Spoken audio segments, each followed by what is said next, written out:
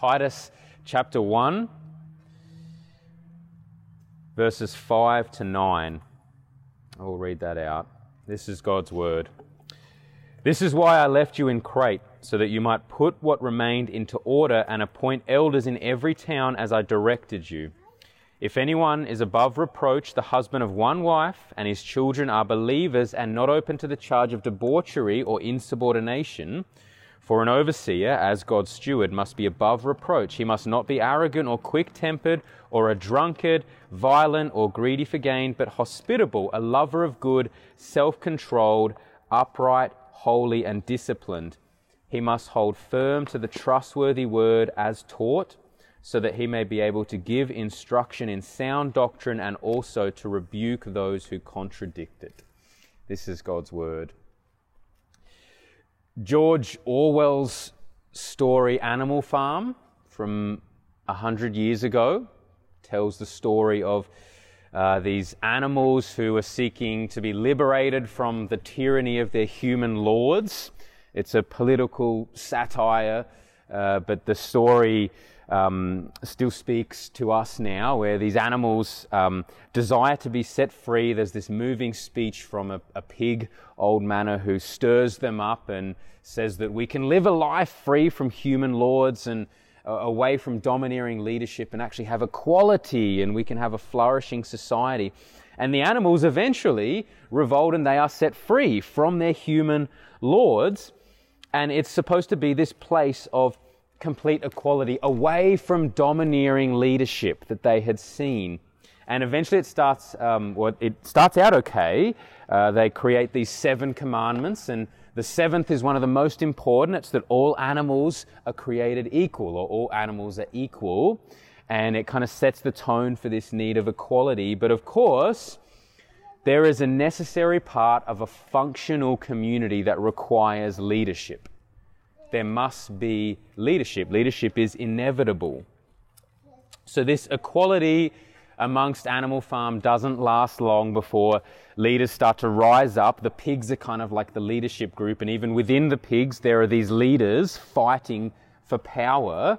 And before long it turns into utter chaos, and it basically it actually gets them to the point where it looks even worse than when they had the human lords ruling over them. So the 7th commandment, all animals are equal, is reduced to only one commandment, but it's changed to say all animals are equal, but some are more equal than others.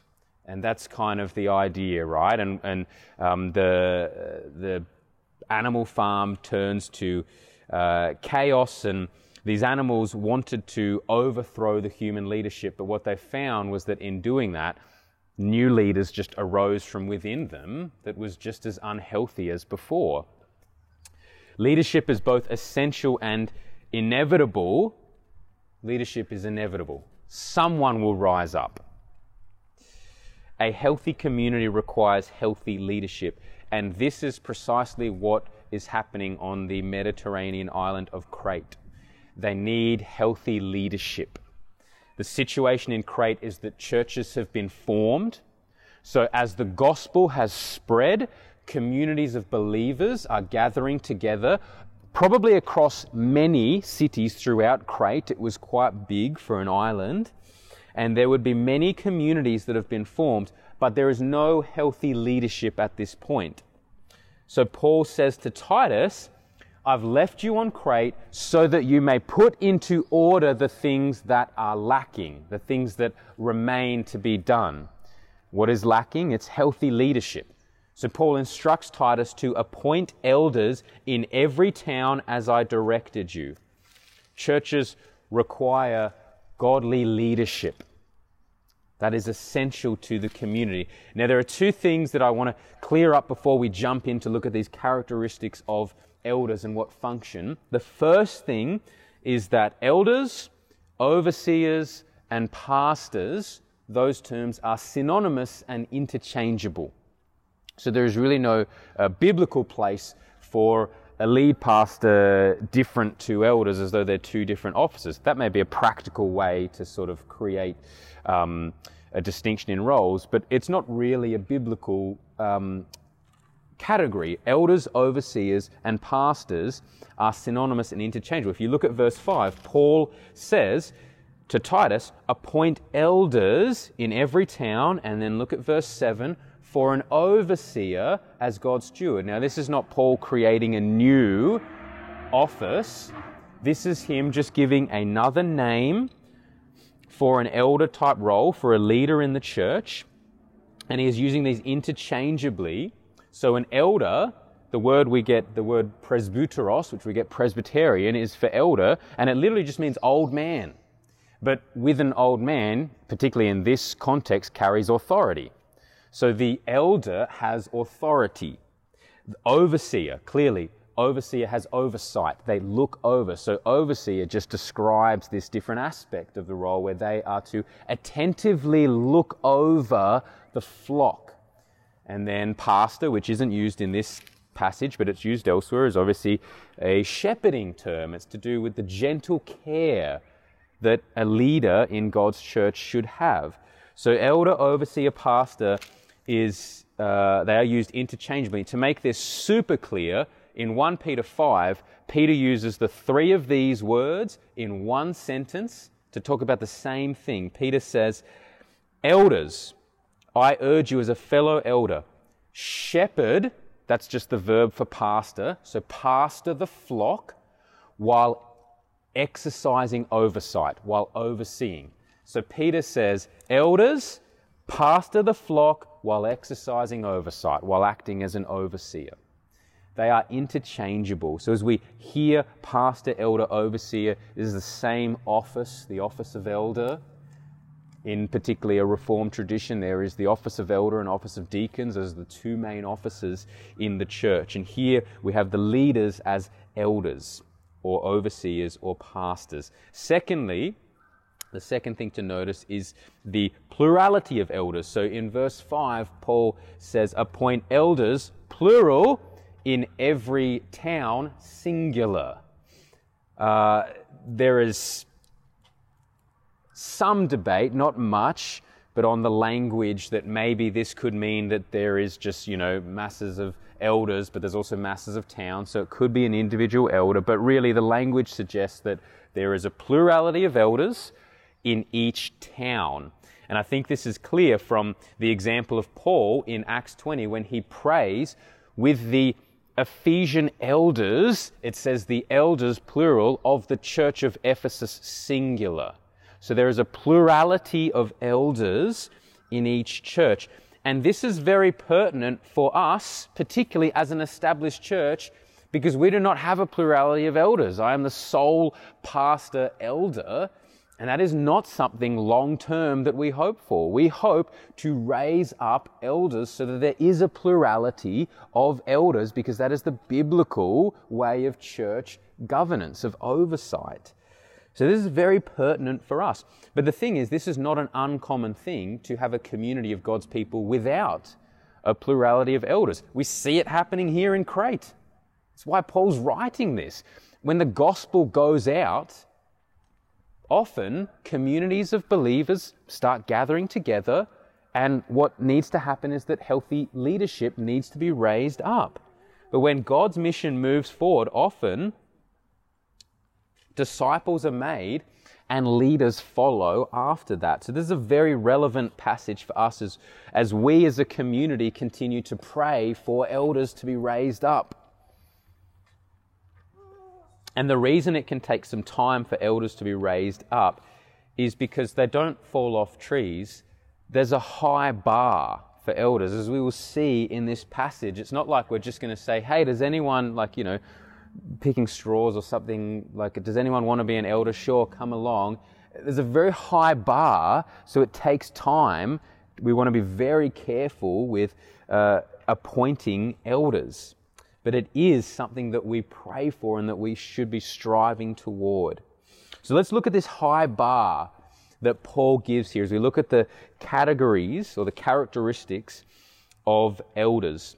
In verse 6, Paul says, if anyone is above reproach, the husband of one wife, and his children are believers and not open to the charge of debauchery or insubordination. This is, Paul just setting a very clear bar early on. If you don't meet this, then It's not like he's saying don't bother reading on, but like you just don't meet the qualifications. It's a high bar. The first thing we see here is that they are above reproach. This literally means that they are blameless. That is a high bar.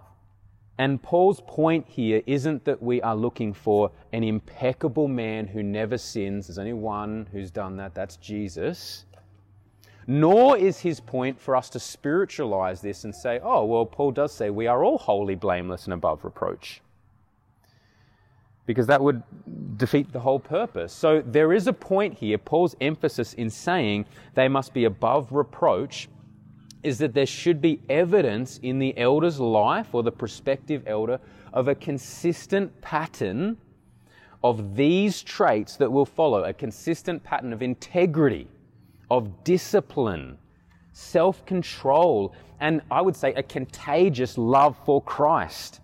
That must be evident in the prospective elder. So the elder cannot have patterns in their life that would call their integrity and uprightness into question. As you look at their life as a whole, their pattern should be one which leads toward integrity and discipline, being blameless in their character.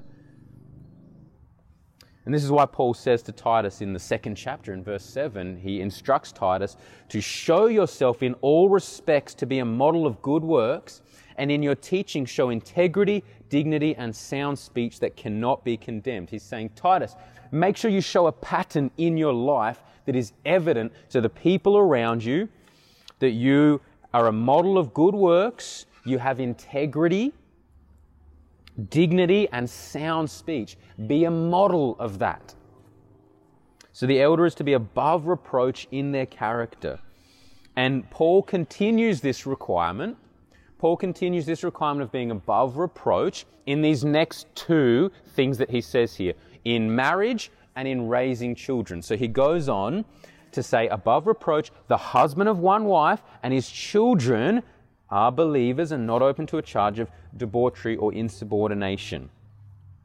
See, this is connected to being above reproach because it's pretty easy to appear to have a pattern of integrity if I only have to do it for a few hours on a Sunday and perhaps a few hours midweek. I could probably fake that pretty well.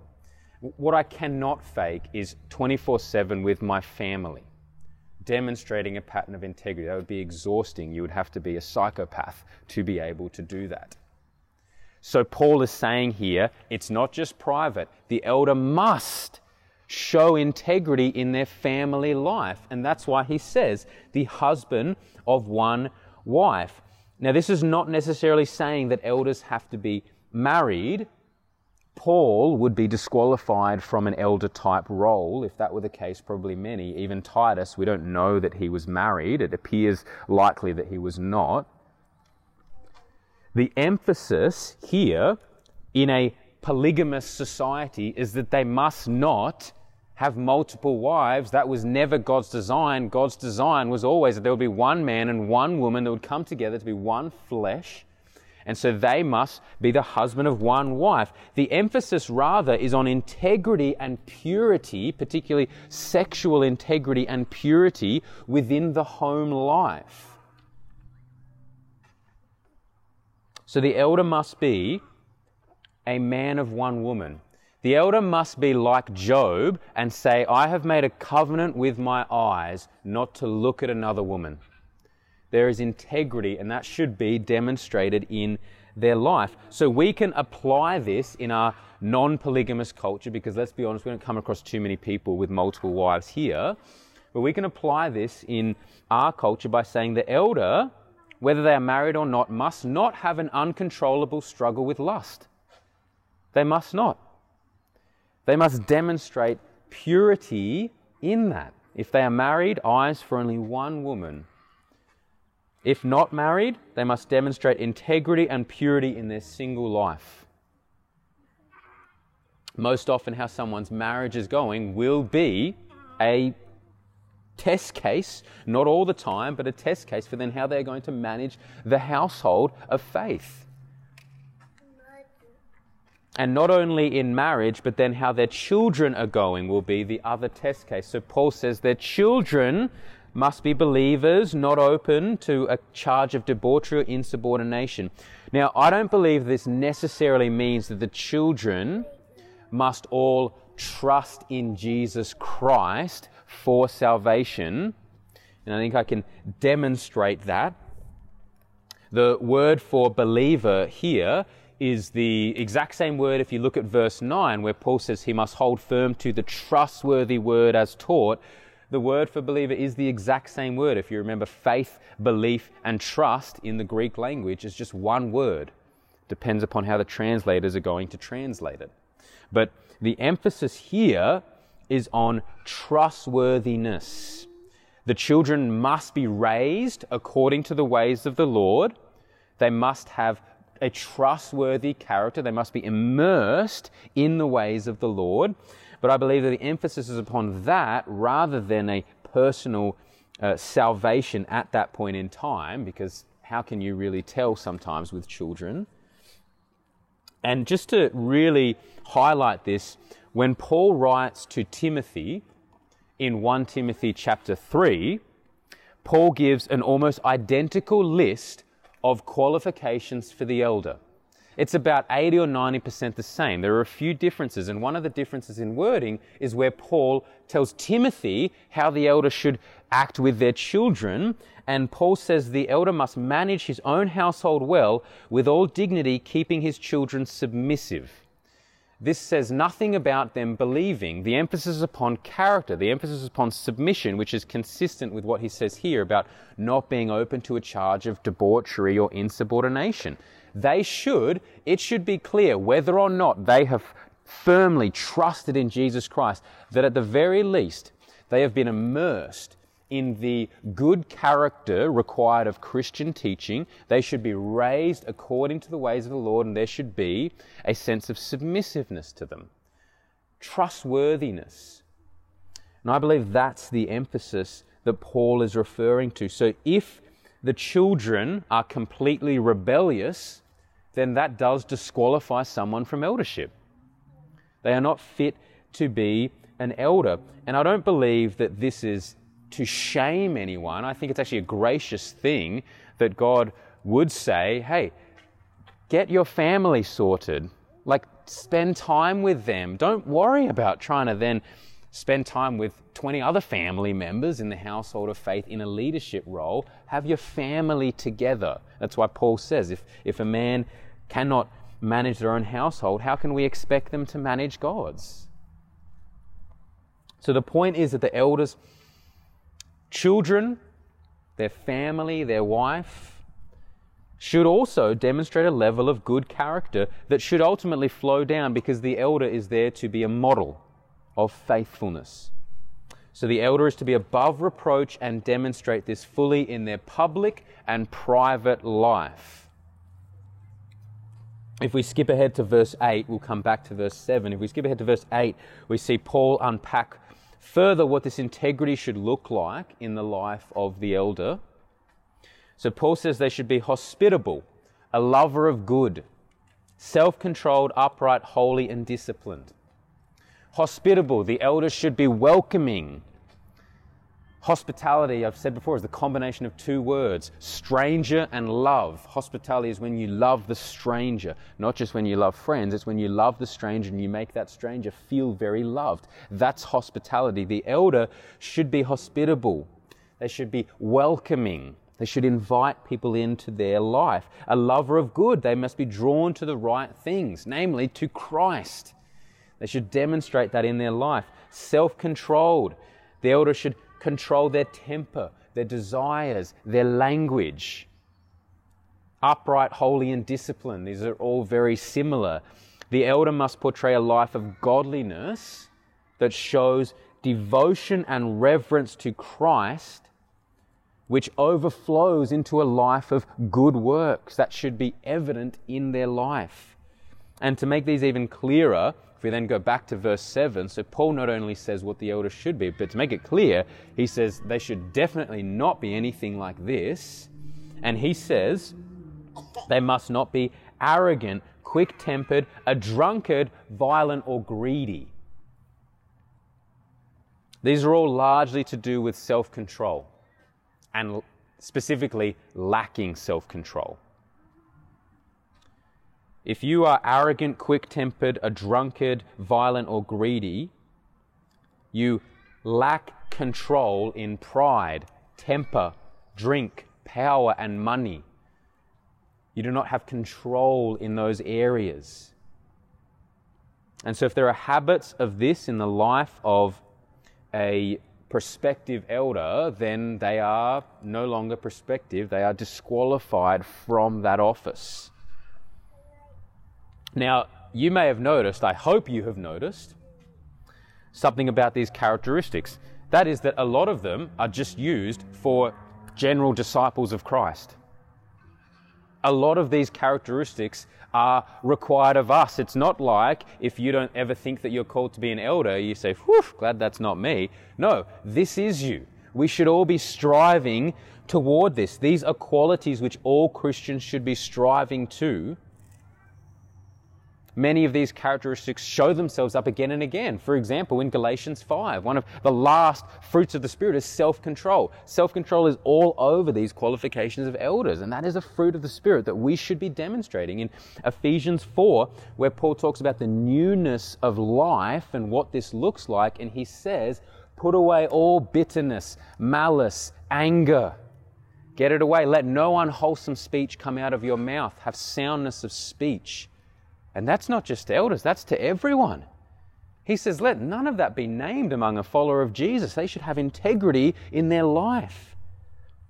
So we should all be striving toward this with all of the power that Christ works within us by His grace. The difference is that the elder must demonstrate this consistently in their life in good measure, or they are not fit for the task. So if someone has not reached the level of maturity where you could demonstrate this in your life, it may not mean that you're not a Christian. I mean, if there's been lingering patterns of this for a long time, then that's cause for concern. But it doesn't mean that you're not a Christian if sin comes up in your life. But the difference is for the elder, they should have this demonstrated consistently, whereas for someone who does not, it means that they are not at a place where they have the maturity yet to actually manage God's household. And God's design for His body, so that we would all grow in these qualities, is actually for Him to appoint godly elders to model that, so that then other people could see that in the life of the person and grow to that maturity, which is why Paul says, imitate me as I imitate Christ. That's the pattern that should happen. The health of the church will often rise or fall on whether, I believe, men are willing to take very seriously these qualities, whether you end up in eldership or not, but to take very seriously the call for holy living and have lives of integrity instead of just playing around like many do, living out a high school life, prolonging adulthood until your 40s. Men should be men biblically and lead by example. So let this be an exhortation particularly to the men to live faithfully. This, of course, does not absolve women. We will get to women, particularly in Titus 2, where Paul talks about this. But for the men to rise up to this, to demonstrate the leadership required that Paul sets out here for elders. Now, this is the elders' character requirements. So this is just the bar to sort of get in. But then what about the elders' function? How do they exercise their authority over God's house? What are they supposed to do? There are three particular things we see here in this text that I think summarize in a very quick way the function of the elder. Firstly, they are to hold firm to the word in order to faithfully teach and rebuke. This is in verse 9. Paul instructs Titus to hold firm to the trustworthy word. So the elder must be a man of the word. The elder must drink deeply from the Word of God every day. How could you possibly hold firm to a trustworthy word unless you are constantly giving yourself to it? The elder must hold firm to the trustworthy word, and this is so that he can teach and rebuke. So this is one of the primary purposes of the elder. It is to ensure sound doctrine is taught throughout the church. I know that doesn't seem the most flashy thing for people, but that is the primary purpose, is to make sure that sound doctrine is taught, to teach and rebuke as required. Notice, if you look ahead from verse 10, which we'll get to over the coming weeks, in 10 to 15, the reasons that Paul gives for why elders particularly have to be raised up here in Crete. He says, because there are many who are insubordinate, empty talkers and deceivers. He's talking about false teachers there. And then he says, after giving the testimony of Cretans being liars, evil beasts and lazy gluttons, he says, yes, this is true. And he says there are many that profess to know God, but they deny him by their works. So there are false teachers and fake disciples. That's what's going on, and that's why elders have to be raised up. There are many who are insubordinate, who perpetuate false teaching, and there are many who by their character and their works, in a similar way, perpetuate false teaching because by their life they deny God. And this is why elders have to be raised up. You stop false teachers and false disciples through both rebuke and teaching what is good. So you correct, you bring correction to what is wrong, but then you instruct in what is right. And you can't leave either of those out. And that's the elder's task. Teach and rebuke. Instruct and correct while you are holding firm to the trustworthy word. The second function is that the elder is to manage God's household. Notice in verse 7, Paul says, for an overseer as God's steward. This is a word for manager, someone who manages something. He doesn't own it. He's merely entrusted with it and he is managing it. So the elder is God's steward. He is to manage the affairs of the household of faith. They keep watch over the flock. Just in Acts 20:28, don't worry about turning there, but I'll read out the passage. This is where Paul is praying with the Ephesian elders in a very emotional time, right before he's saying, this is probably the last time I'm ever going to see you again. And he goes off and he says, pay careful attention to yourselves and to all the flock in which the Holy Spirit has made you overseers to care for the church of God, which he obtained with his own blood.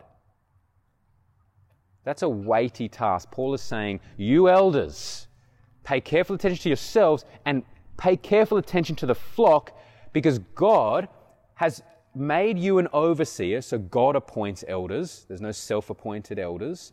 God appoints them. And God purchased these people, God purchased you and me with the blood of his Son, the precious blood of his Son. And now Paul says, keep watch over them. What a weighty task. The writer of Hebrews says this as well in chapter 13, where he says elders have to give an account for the life. So I will have to stand before God and give an account for your life, for how I have led you faithfully in the faith. That's terrifying. And that's the reality of elders. The last thing, the elder is to lead by example. I think this has been clear in the passage. Paul instructs Titus in that passage in chapter 2:7, which I read out earlier. Show yourself in all respects to be a model of good works, and in your teaching show integrity, dignity, and sound speech that cannot be condemned. Paul says a very similar thing in 1 Timothy 4 when he says to Timothy, set the believers an example in speech, conduct, love, faith, and purity. And he says, Timothy, put these into practice. Put all of these things into practice so that all may see your progress. That's what Paul is instructing Timothy. Make sure you have these in increasing measure so that people can actually look on and they can see that, yes, you are growing as a follower of Christ and calling other people to grow. In Hebrews 13:7, the writer tells the church, us, to remember your leaders, those who spoke to you the word of God. Consider the outcome of their way of life and imitate their faith. So those who taught the word of God to you, look at their life, see if it is consistent with the word, and imitate their faith. Follow it. Elders' lives should be visible and an example that is consistent with what is set out in Scripture for people to follow. How many times does a helicopter fly over us? This is a demonic thing, surely. Hopefully we can all hear again now. The elders' lives should be visible and an example that is consistent with what is set out in Scripture for people to follow. Now, this is the qualifications for an elder and then their function, how they are to lead. But I do think it's important to then briefly talk about what is the congregation's responsibility toward elders. And the Bible does talk about this. One passage in particular, Hebrews 13:17. This passage is an elder's friend, if there ever was one. The writer instructs the church to obey your leaders and submit to them, for they are keeping watch over your souls as those who will have to give an account. Let them do this with joy and not with groaning, for that would be of no advantage to you. So the requirement is to obey elders. It is to submit to elders. That is the requirement. And this has nothing to do with the elder as a person. It has nothing to do with any personality traits I might have, whether I have leadership abilities or not. It has everything to do with the one who has appointed the elder. Remember Acts 20:28. Paul says the Holy Spirit has made you overseers. God appoints elders. That is where the obedience and submission comes to. This is why we are called to obey and submit to God-ordained leadership, because our obedience and submission to leaders will be the reflection of our obedience and submission to God. I am yet to come across someone who didn't have a problem with submission and it wasn't across the board. I'm yet to come across someone who had a struggle with obeying leadership that also ended up picking and choosing what they want to follow from the Bible. It's usually across the board, and the submission and obedience from the congregation is to God ultimately. God appoints the elders. So of course, this means that obedience and submission is never blind. Obedience and submission is not solely given to the elder regardless of what they teach or how they act.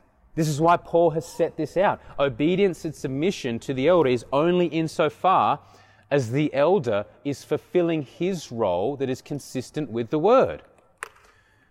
So where an elder is calling for obedience to something that is contrary to God's word, there's no obligation to follow them. Just like the apostles, they say, well, before the Sanhedrin, it's better for us to obey God than man. So there is no call for obedience to an elder that is not teaching something consistent with the word. Or when the elder has been acting in such a way that is arrogant, quick-tempered, or losing self-control in any way, then the right channels should be followed, which is just like any other case of Matthew 19. You follow the right principles. You approach that person, and then you bring 2 or 3 witnesses. But Paul actually says in 1 Timothy 5, don't even admit a charge against an elder except on the basis of 2 or 3 witnesses. So he actually says don't even entertain it unless there are 2 or 3 witnesses. Because the elder is there, you're bringing a charge not entirely against God, but it's a weighty thing. It could be if that elder is acting consistently with the word, yet you have a problem with them. It's really saying you have a problem with God. And so this is a serious thing. But if that elder is acting in such a way, and it is proven that they are acting with arrogance, quick-tempered, losing self-control, then that elder has disqualified himself. There is no longer any requirement to follow that elder when they have demonstrated themselves to be unfit for the task of eldership. So what a beautiful thing for the congregation to know that it's not blind trust in the elder, but there is a clear pattern that must be followed according to Scripture. And the writer of Hebrews helpfully adds something else for the church where he says, let your elders do this with joy and not with groaning. Make their ruling joyful. It's always a very awkward thing for an elder themselves to say this. Sometimes it's kind of like the passage that you want someone else to come in and just say so that you're not the one saying it. But that is the reality. Make the elder's life a joy.